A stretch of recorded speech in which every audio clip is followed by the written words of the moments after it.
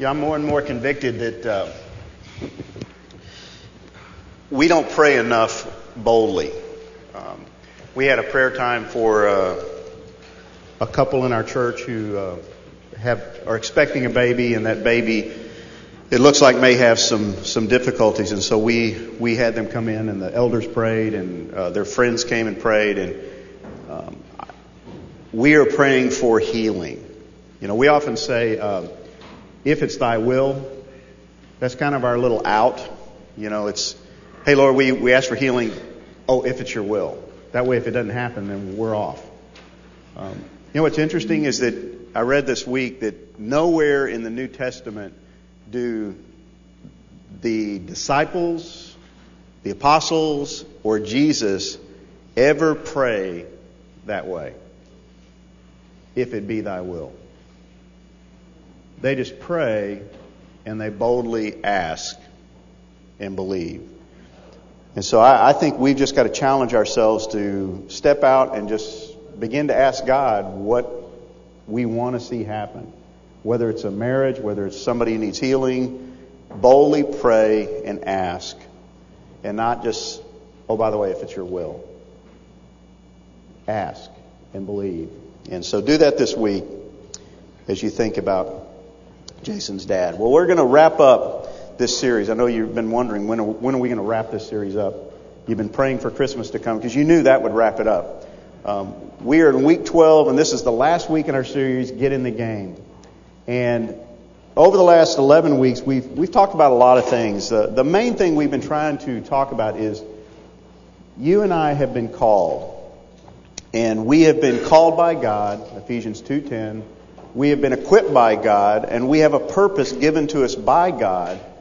And we are to be about His good works, which He laid out from before the foundation of the world. We're called, we're equipped. Every guy in this room who has a relationship with Jesus Christ is in that category. And so we need to get in the game.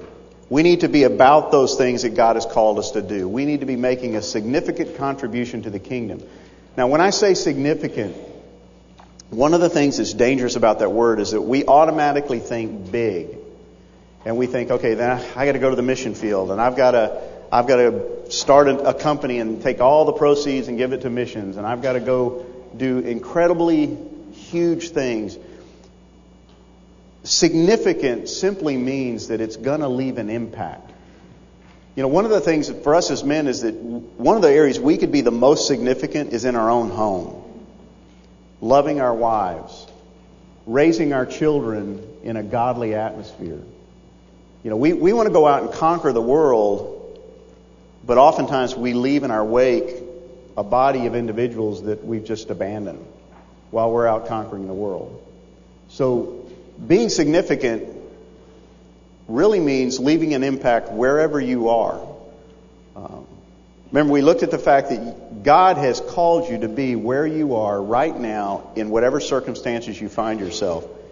And it's in that circumstance that you need to make an impact and to see God work and to see God use you. We looked at the fact that we've got to reorganize our priorities. We've got to create some margin in our lives. We've got to create some space where we can actually do the things God's called us to do. We've got to start listening to Him as He calls us and tells us, here's the good works I have for you. Here's what I would like you to do. We looked at the fact that what were we born for? Why are you here? Why do you exist? Why do you live at this moment in time, on this planet, in this country, in this city? Why are you in this Bible study? Why were you born? And then what's the legacy you want to leave? That's what we looked at last week. How do you want to be remembered? What do you want to have left as your legacy in the days when you're gone? And that begins now. Not later, it begins now. Well, this morning, as we wrap this series up, I want to ask you a question. What do you see when you look at the world? When you look at the world around you, let's say you got up this morning, or you get up tomorrow morning, or you later on this morning you get on the internet and you look up CNN or whatever news source you have. You look at the newspaper and you see all the stuff that's going on around the world. what do you see? Do you get depressed? Do you get defeated? Do you get demoralized that, the world's going to hell in a handbasket and I can't do anything about it? Do you get angry? Do you get frustrated? What do you see when you look at the world?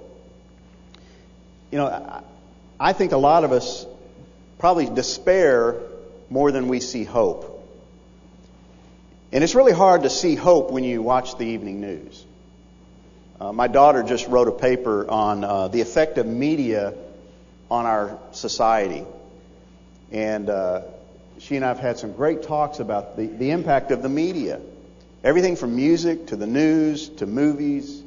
We are bombarded with negative messages. And it's really hard to have hope in the midst of that. But what do you see when you look at the world? And then what do you see when you look at yourself?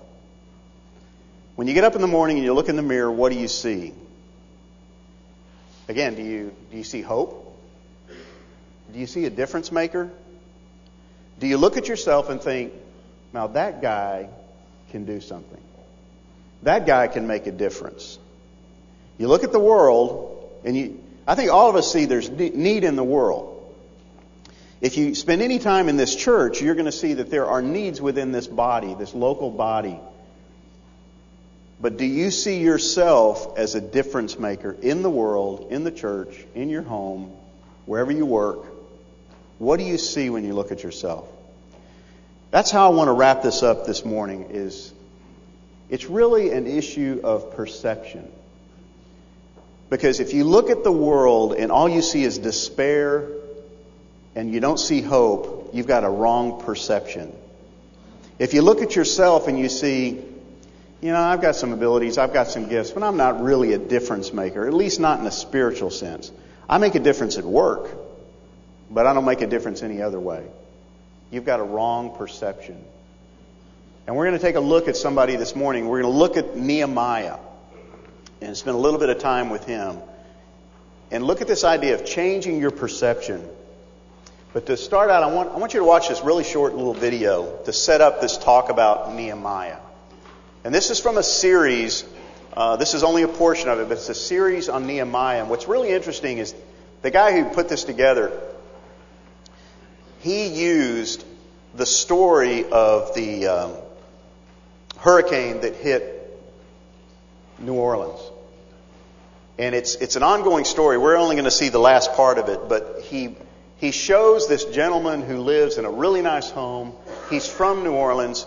It's his hometown. He now lives in another place. He drives a nice car. He lives in a beautiful home. He's got everything that the world can offer. One day he comes home from work and he's watching the news. And here comes all the images that we all saw of devastation and flooding and people without water and without utilities, and their homes are destroyed. And this man is called to action. And what he's doing is he's paralleling the story of this man with the story of Nehemiah. And this is the closing to it. I just want you to watch this before we begin our study.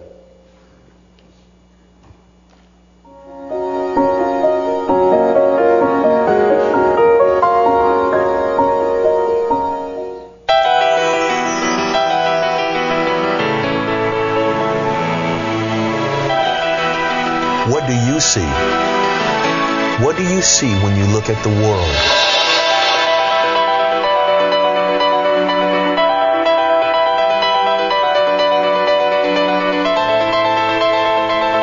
What do you see when you look at yourself?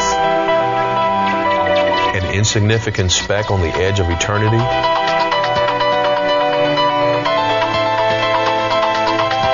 Or a unique, divinely created difference maker? When Nehemiah looked at the world, he saw destruction and violence and sin. But he also saw what should be. The walls of Jerusalem should be standing strong, and God's people should be living in the city. When he looked at himself, he saw somebody who could do something about it. Because when he looked at God, he saw God, provider, protector, accomplisher of his purposes on the earth. When you look at the world, do you despair? Or do you see a world that has never needed Christ more than it does right now, and therefore has never needed you more? Do you see this as an opportunity to make a difference? Like Nehemiah, you are uniquely created to do something that no one else can do. But all of the ability in the world and the talent means nothing if you're sitting on the sideline. God will rebuild the wall. And we have one or two options. We can either watch or we can join.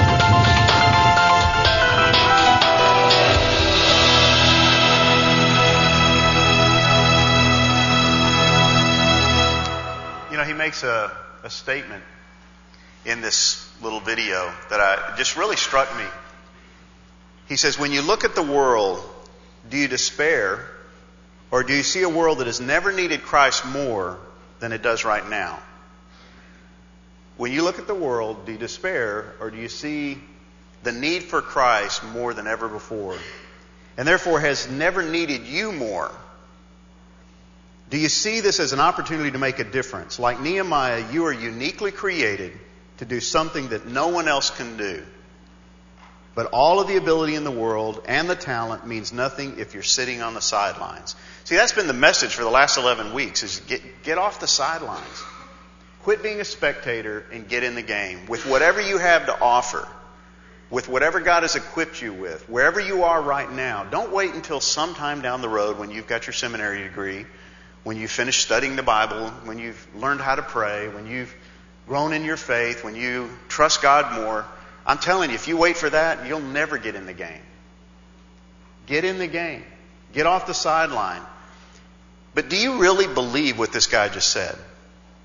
Do you really believe that you are unique and you have something to offer that no one else can do? I believe that for every man in this room. I believe that for me. But we've got to get in the game. We've got to get in the game. So, do you despair when you look at the world? Do you see a world in desperate need of Christ? You know, if you're like me, it's real easy to look at the news, see what's going on, and not see a world in need of Christ. And maybe this is just the way I'm wired. I see a world that really just needs to be blasted. This is why I'm not God. I see a world that, man, if I were God, I am so Jonah-like. You know, just wipe them off the face of the earth. But what if God had done that? Well, He did do that. He just spared a few. He spared me. He spared you. I didn't deserve it. You didn't deserve it. But do you look out and do you see a world that desperately needs Christ, or do you just see people who are clueless and they make you angry and they make you mad? The world needs Christ, and do you think the world needs you? Do you really think you could make a difference? Do you want to make a difference? Or are you just too busy taking care of your own problems, your own concerns? Again, I've said this before and I'll say it again. I look across this room and I see so much incredible potential for what God can do, wants to do, and will do if we'll only allow Him. Do you view the events around you as an opportunity to make a difference? When you see a need, does something inside you go, man, I got to fix that. I can't take it. I just got to get involved. When you see somebody hurting, do you just feel like, man, I don't have much, but I'll give them whatever I have? Or is your attitude, somebody will take care of that. Somebody will do it. See, we are called by God to be difference makers.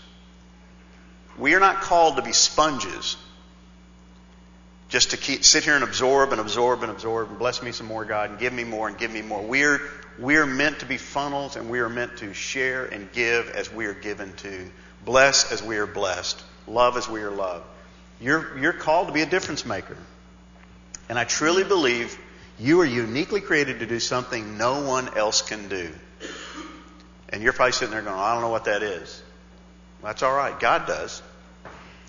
And you need to begin to get in the game and begin to use your abilities, use your gifts, use your talents, explore. As Ben said, we've got so many ways you can get involved, not just here at this church, but in ministries all over this city, to begin to pour into people's lives, other people's lives, and watch God work. And the question is, do we really believe all of that? Do you really believe that I'm a difference maker? I can be in the game. I can make a difference. I can impact the world for Christ. I can impact my kids. I can impact my family.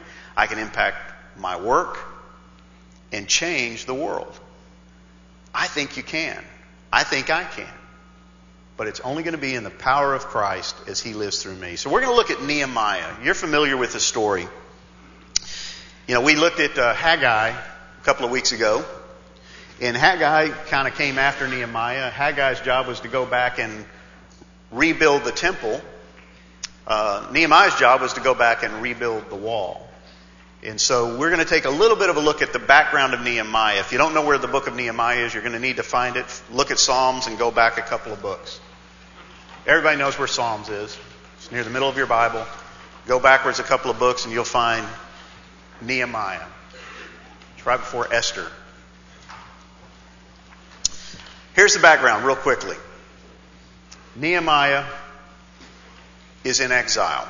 The Jewish people are in exile. Remember, they got in trouble because they didn't obey God, didn't do what they were supposed to do. God got fed up and finally said, okay, you're gone, you're history. They end up in exile. During that time, they've been there 70 years. Some are allowed to go back, and they go back. But we know what happened. They went back for a reason, right? They were supposed to rebuild the temple, rebuild the walls. They had not done it. Okay, similar story as we saw in Haggai. Some are returned home, others stayed in Persia. Nehemiah is one that did. And like Daniel and Esther, they find themselves uniquely placed in a position of prominence. Nehemiah's a Jew, he's a Hebrew, and he finds himself in a position of prominence, and he is the cupbearer to the king Xerxes. Many people believe that he tested his drinks before he drank it to make sure they weren't poisoned. That'd be a fun job, wouldn't it? Every day's an adventure, see if I last through the day. But he had a great job. He was probably well compensated, and as long as he wasn't poisoned, he had a great life. But that was his job. He gets a word, a message, that things are not going well back in Jerusalem. Now, keep in mind, he's living a pretty good life. He's not in poverty. He's living in the king's palace. He's eating the king's food, drinking the king's wine. And he hears that something's not going well at home. The walls are still down around Jerusalem. Now, he's got two options. That's too bad. I've got a pretty good life. Hope somebody fix that someday. Or, I need to do something about that. He takes the latter and decides he's going to do something about it. And he gets permission from the king, which was a risky thing to ask for, to go back and fix up the walls, rebuild the walls. And he becomes God's man for that job. Nothing in the book of Nehemiah tells us he had any skill whatsoever to do this. This guy was a cupbearer. But suddenly he's now in charge of the entire rebuilding project back in Jerusalem. He's not a contractor. He's not a wall builder. But he's available and he's willing. And he goes back. And his job is to rebuild the walls. Here's what I want you to do. Around your tables, I want you to look at Nehemiah chapter 2. Read verses 11 through 18 together. That means out loud. Whatever version you want to read, doesn't really matter. And here's what I want you to discuss. What did Nehemiah find when he got there? What was going on when he takes a tour and he goes looking around the walls, and what does he find? What was his assessment and what's his solution? And this is pretty important. When you think about the world around you, what did he find in his world? What was the response of the people? What was their enemy's response? And then finally, I want you to spend a little bit of time talking around your table. What needs to be rebuilt in our society? When you look around, what is the state of affairs? Especially with the church. Think about the church. I can find all kinds of things to fix in the world. But the scriptures say judgment begins where? In the house of the Lord. It begins here. We got enough problems to fix in our own backyard before we start going out trying to fix the world. So think about what's the state of the church in America today? And what do you think needs to be done? So spend some time doing this, and then we're going to pick it back up. Nehemiah chapter 2. Okay.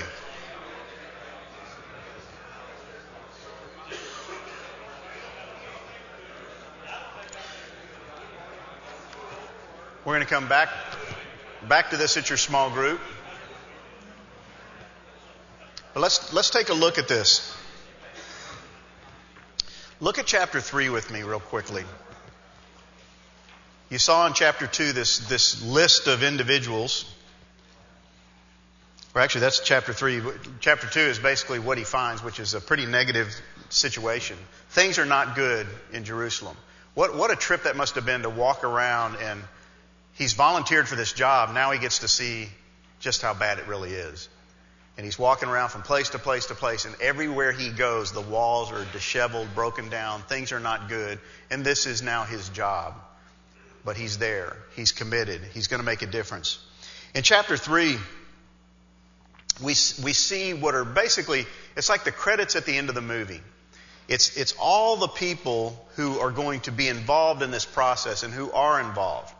And it's a pretty lengthy list. We're not going to read through it, but he goes through from the high priest to all these obscure individuals who we know nothing about other than the fact that it says, and they rebuilt, and they built, and he built here, and he built there. And it's just individuals who stepped up and got in the game and began to do their job.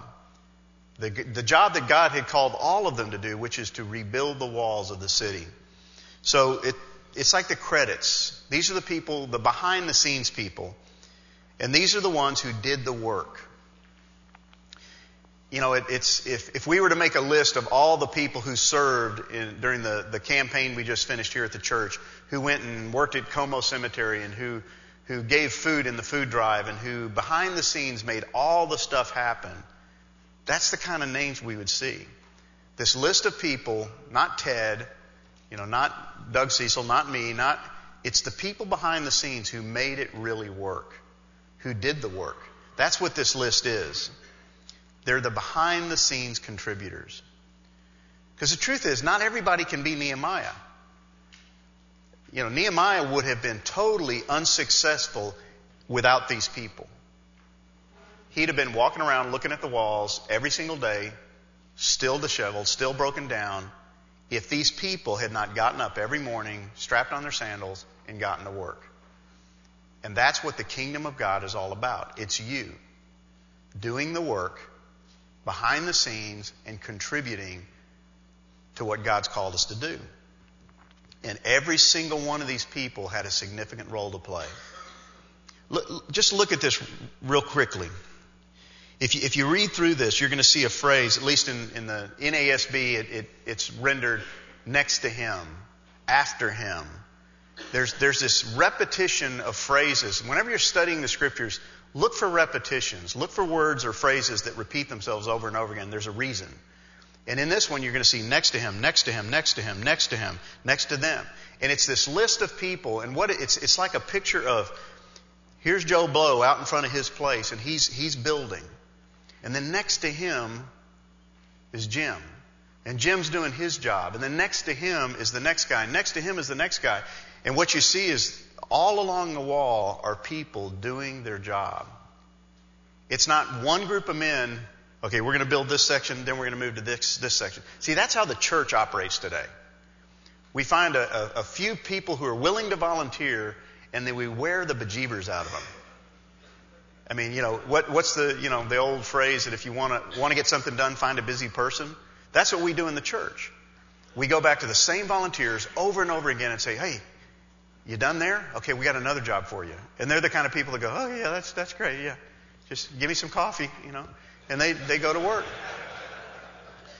That is not the picture. This was not a team of professionals walking around the wall rebuilding. This was everyday people rebuilding the wall right in front of their house. Doing what they could do where they lived. You see, it was a collective effort. And I think that's what we've missed in the church today, that this is a collective effort. This is not a place for you and I to come and get fed. and I'm all about feeding. That's the reason I'm up here. But if that's all we do, we've missed the point. This is the body of Christ, and we are in a collective effort to change the world. Otherwise, He would have taken us when He saved us.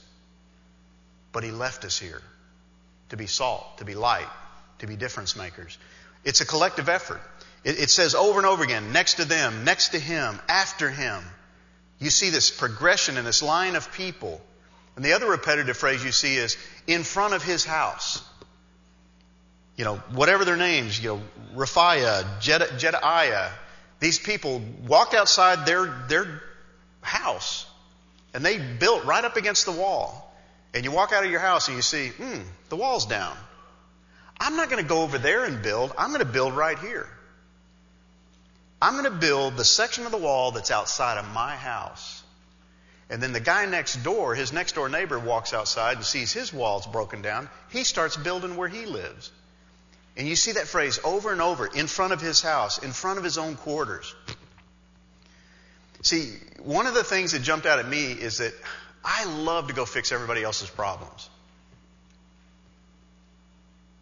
But what I need to do is get the mote out of my own eye, fix my own house, make sure things are going well in my own spiritual life before I start rebuilding somewhere else. I'm all for us going on mission trips, guys, and I want us to do that. I want us to go serve in Como. I want us to go do all these things. But one of the things that's important to me is don't go serve in Como if you won't even serve in your own home.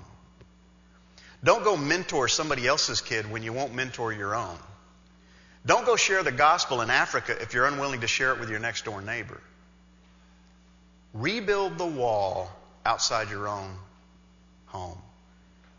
But if we all did that, the picture is one of which, hey, amazingly, the wall gets rebuilt. Things start to happen. But here's the warning that's in this passage. As soon as you and I get in the game, start to do what God's called us to do, start serving Him and working for Him and doing the good deeds He's laid out from before the foundation of the world, here's the guarantee from Scripture. You will run into trouble. And you will be mocked. You'll run into opposition. Nehemiah did in chapter 4. Because rebuilders will always have opposition and enemies. The world does not want you to get in the game. The enemy does not want you to get in the game. He wants you distracted. He wants you self-focused. He wants you doing anything but doing what God's called you to do. Rebuilders will always face opposition. Sometimes it comes from your own family. You ever tried to lead your kids in worship?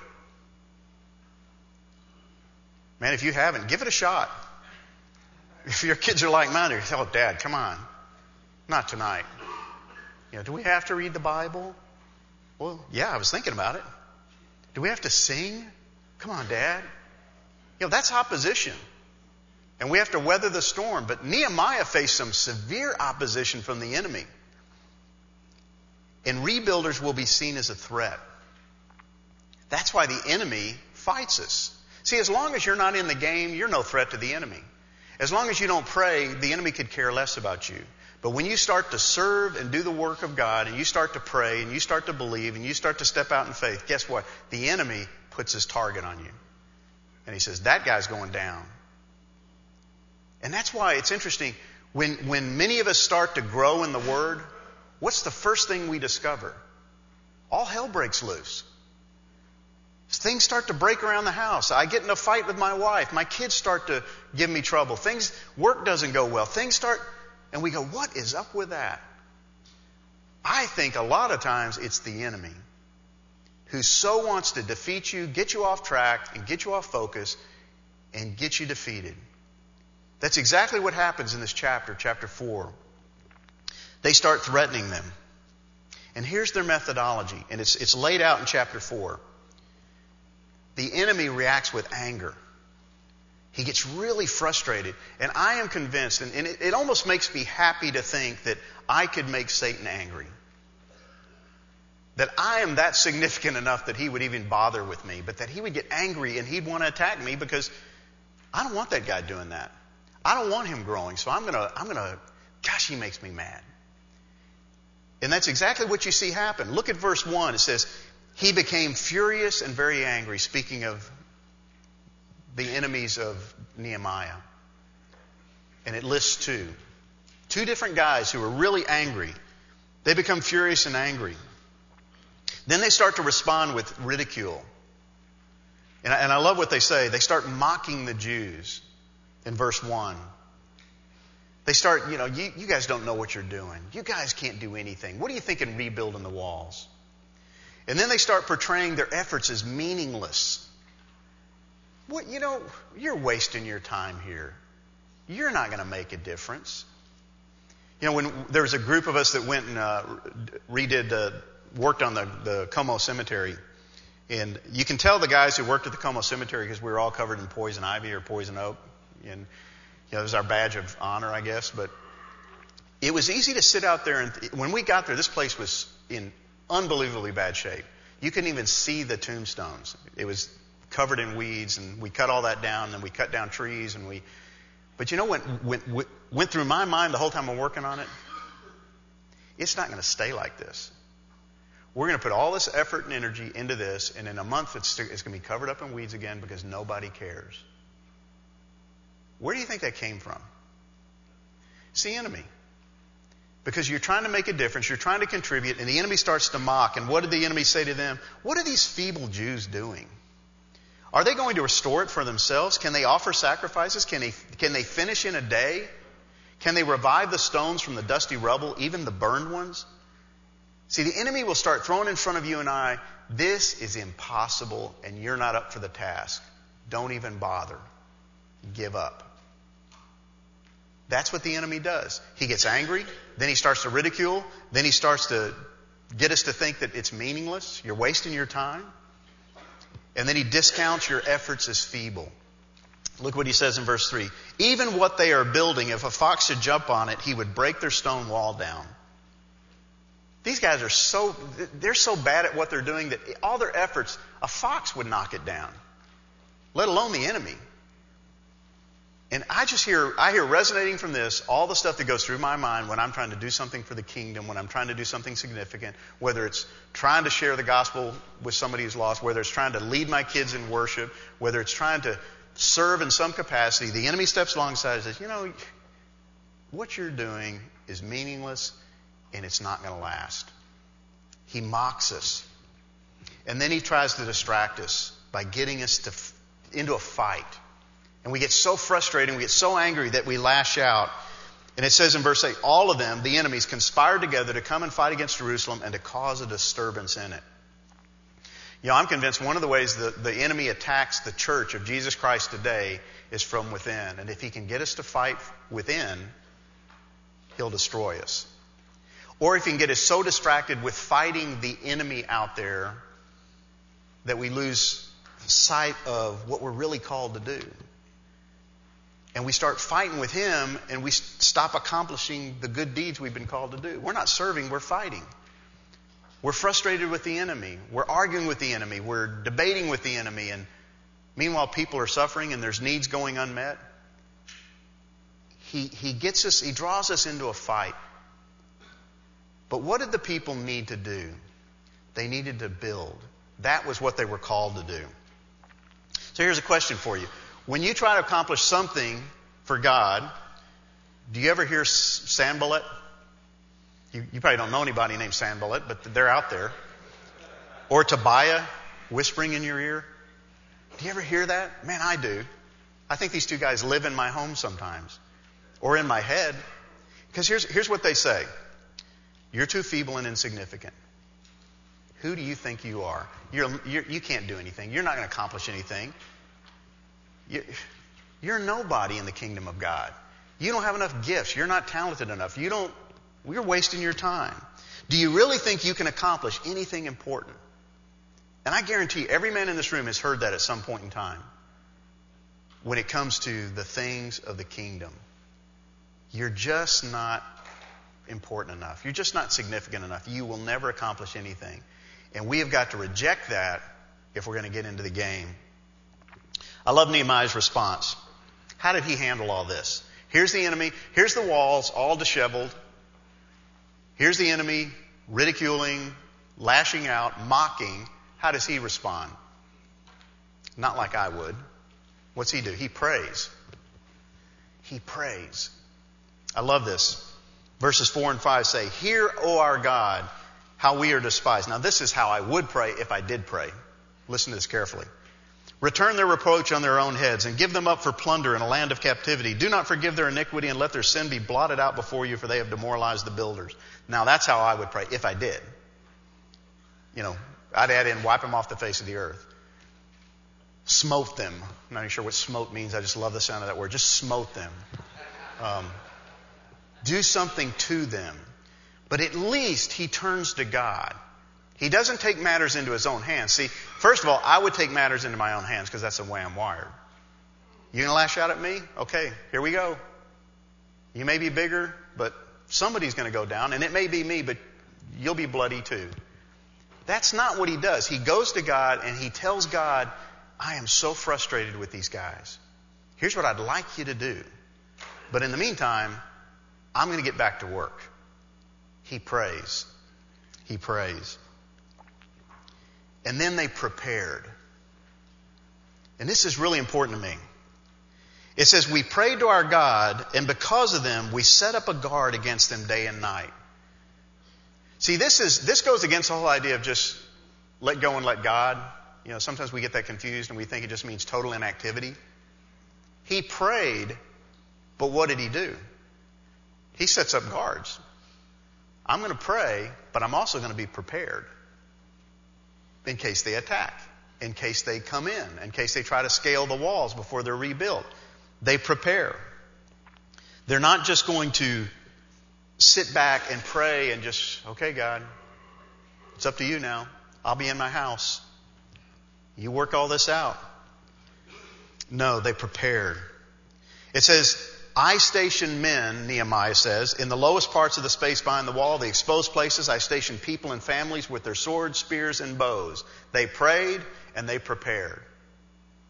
See, you and I need to pray, but be prepared. We need to be in the Word. We need to be growing. We need to be spiritually ready for whatever the enemy throws our way. Well, third, they proceeded. This is important. It says, "So we built the wall, and the whole wall was joined together to half its height, for the people had a mind to work." Enemies out there, enemies ridiculing, enemies angry, enemies lashing out, but they prayed, they prepared, and they proceeded. They kept on building. See, we give up too easy. As soon as it gets tough, we give up. As soon as we don't get the results we think we ought to get, or the recognition, we give up. But they just kept working. They built the wall, and they had a mind to work. Man, does the church need that today? A mind to work. To just get in there and work. Whether you feel like it or not, whether you think you have the skills or not, you get in and you work. And then it says, "Those who were rebuilding the wall and those who carried burdens took their load with one hand, doing the work, and the other holding a weapon." Isn't that a great image? I'm carrying bricks in one hand, I got my sword in the other. I'm working, but I'm ready. You want to take me on? I'm ready. I'm praying, I'm working, and I'm ready to fight. It says, "As for the builders, each wore a sword girded at his side as he built, while the trumpeter stood near me." Nehemiah had a trumpeter with him at all times. Why? To sound the warning that here comes the enemy. They were always ready. See, we are, and I say we, I'm in this camp too, we are a lethargic, unprepared people often. And we're not ready when the enemy attacks. And we're kind of half asleep, and we're not really working. We're not building the wall, and we're not really carrying bricks, and we don't have our sword in our hand, and so the enemy has a field day in the church today. They were ready. They proceeded. And then they changed their perception. This is the most important of all. They changed their perception. Nehemiah says, "Do not be afraid of them. Remember the Lord who is great and awesome, and fight for your brothers, your sons, your daughters, your wives, and your houses." See, at the end of the day, guys, that's why you're called into action. Not so you can get recognition, but so you can make a difference and so you can protect your wives, your sons, your daughters, your families, the families in this church.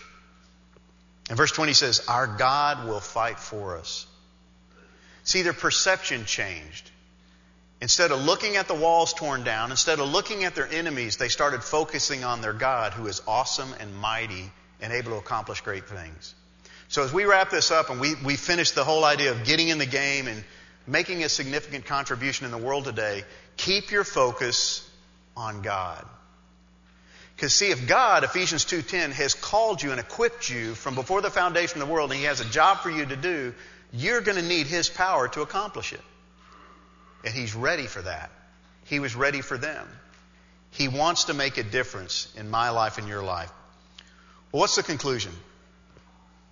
Let's go back to what we looked at and heard in the video. I'm going to read this to you one more time. When you look at the world, do you despair, or do you see a world that has never needed Christ more than it does right now, and therefore has never needed you more? Do you see this as an opportunity to make a difference? Like Nehemiah, you're uniquely created to do something that no one else can do. But of all the ability in the world, all the talent means nothing if you're sitting on the sidelines. And many of you guys are far more gifted than me, but you're not in the game. It won't make a difference until you get in the game.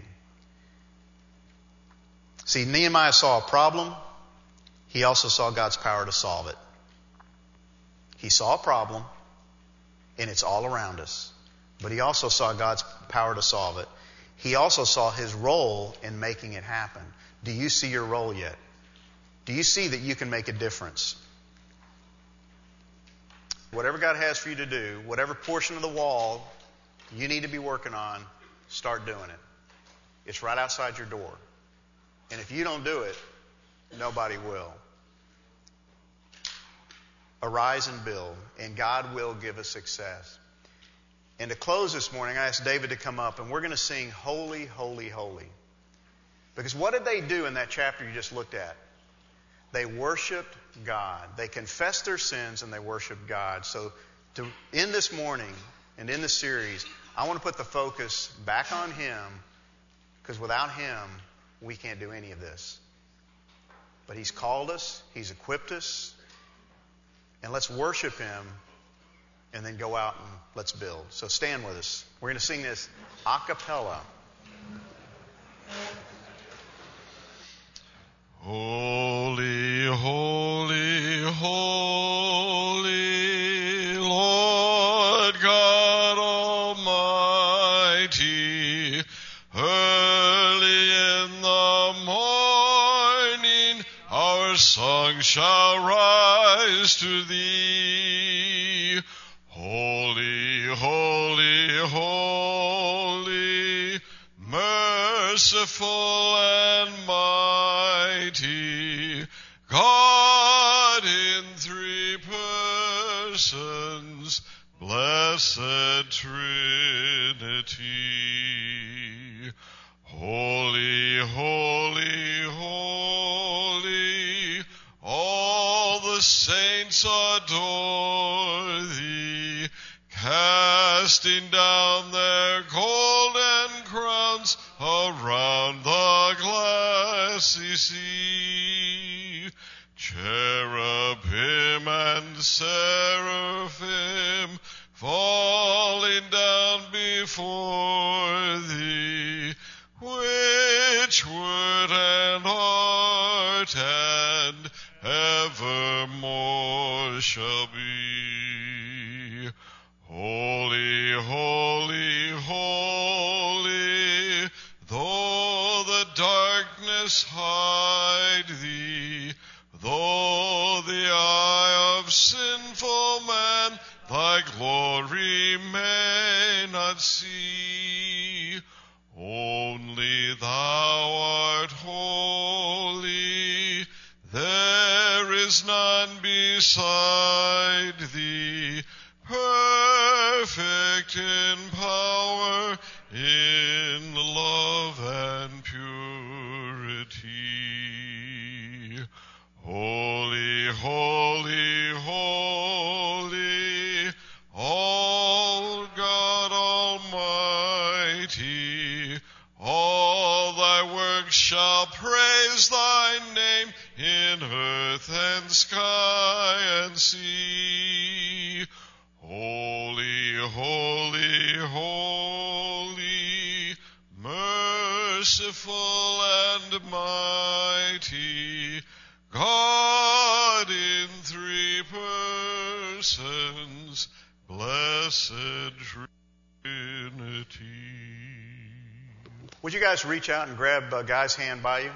I know that's uncomfortable, but get over it. And let's close in prayer. Father, we come before you because you are holy, and you are awesome, and you are mighty. And I'm amazed that you called me. I'm amazed that you want me to do anything in your kingdom. And yet, Father, I can't escape the fact that that's exactly what you've done. And you've done that for every man in this room. We have been called by a holy God to make a difference in the world. Father, I pray this morning that you would help us to see the world through your eyes, that it is a world that is in desperate need of Jesus Christ. And I pray that you would show us that we've got a job to do, and it's right outside our door. We are uniquely positioned to accomplish your work for this time. And we're equipped to do it, and we've got the Holy Spirit to empower us. Help us to arise and rebuild, because it's desperately needed, Father. And I just thank you for these men. I pray your blessings on them. I pray that you would use them, that you would empower them. And I especially pray, Father, if there is any man in this room who does not know Jesus Christ as his personal Savior, who isn't sure, and if he died today, doesn't know for a fact that he would spend eternity with you, I pray he would not leave this room before he got that worked out. That he would come to me, that he'd come to one of the other men in this room, and that he could walk out knowing that he's saved. Father, thank you for this day. Thank you for what you do to bless us each and every day. And whatever we face today, the attacks of the enemy, the ridicule, the mockery, may we reject that and walk about with a brick in one hand and a sword in the other, doing your work to rebuild the kingdom. And we pray this in Christ's name. Amen. Guys, we'll see you next week. There's no homework.